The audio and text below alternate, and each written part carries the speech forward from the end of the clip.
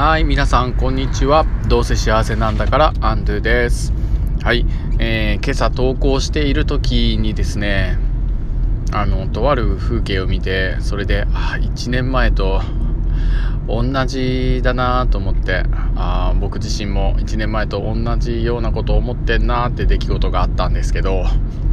それっていうのは何かっていうとですね、今日雨は降ってなくて、そして曇りで意外と涼しくてですね、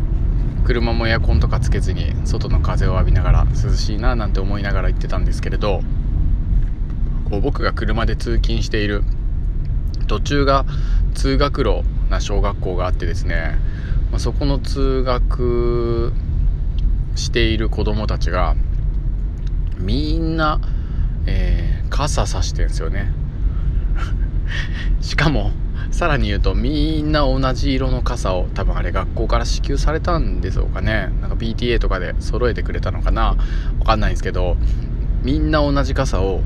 差して歩いてんですよ。日傘目的だと思うんですけど、晴れてないんですよ。雨も降ってないんですよ、もちろん。と思って、1年前も確か同じようなことを思って、同じようなことを配信したななんてことを思い出しながら、今日通勤をしました。なんか子供たちの考える力を奪っているような、ことを僕もやってないかなって、改めて見ていこうかななんて思った朝だったんですけれども、それはさておき、今日はですねまたそれはさておきシリーズで、昨日今日とちょっと前置きが長くやってお届けしておりますけれども今日はですね、何を話したかったかっていうと、You are crazy っていう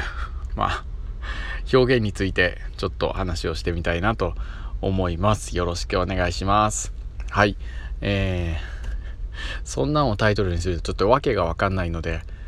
実際タイトルに何にしようかなってちょっと喋り終わって考えたいと思いますが、先日家族で話をしている時にですね、ご飯食べながらだったかな、ちょっと詳しいシチュエーションは覚えてないんですけど、娘が学校で友達になんか変わってるねとか変だねみたいなことを言われたことがあるなのかな。でそういったことで嫌だなっていうことを話をしていた時に、僕はね、いやそれはね確かに嫌かもしれないけど大丈夫だよって、変人っていうのは変わった人じゃなくて変化を作る人なんだよみたいなこと言ってるじゃないですか。だからそういったいいんだよ大丈夫なんだよってことを認めるような話をしようと思ったんですけど、その矢先妻がとても素敵な話をしてくれたので、ちょっとそれをシェアしたいなと思って、話をしていこうと思います。はい。妻がですね、すかさずね、変って言われてね、確かに嫌かもしれないけど、それはねすごい褒め言葉でもあるんだよって、褒め言葉と捉えることもできるんだよってことをね、娘に話をしていて、で英語でクレイジーっていう表現を使ってそれをね説明してくれたんですよ。で英語のクレイジーっていうのはね、頭が狂ってるとか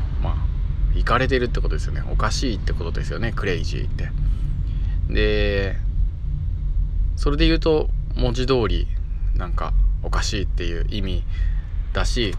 英語の本当の意味は確かにそうなんですかね。そうなのかもしれないですけど、でもいろんな音楽表現だとか、若者言葉なのか知らないです。僕英語圏とかの友達とかいないので分かんないですけど、要はクレイジーみたいな表現って生かしてるよって生かしてるって日本語あんま使う人いないのであれなんですけど、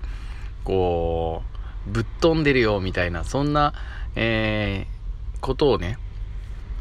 表す時にもクレイジーっていうのを使うんだよって、同じ言葉なんだけどすごく、ポジティブな、褒め言葉でもあるんだよってことを言ってくれてたんですよね。なるほどな、素敵な、伝え方だなと思ってですね、日本語でも狂ってんなとかなんちゅうんですかね、どんな感じかな、クレイジーと似たような感じってなんかあるかな。こうちょっと今考えながら話してるんですけど、例えばなんかどうかしてるぜみたいなのって本当おかしいって言われてる風に捉えることもできるけど、なんかすごいあなたに夢中みたいな時にクレイジーみたいなことを言ったりするじゃないですか。そういうのをね、伝えてくれていて、なんなに夢中とかね、なんか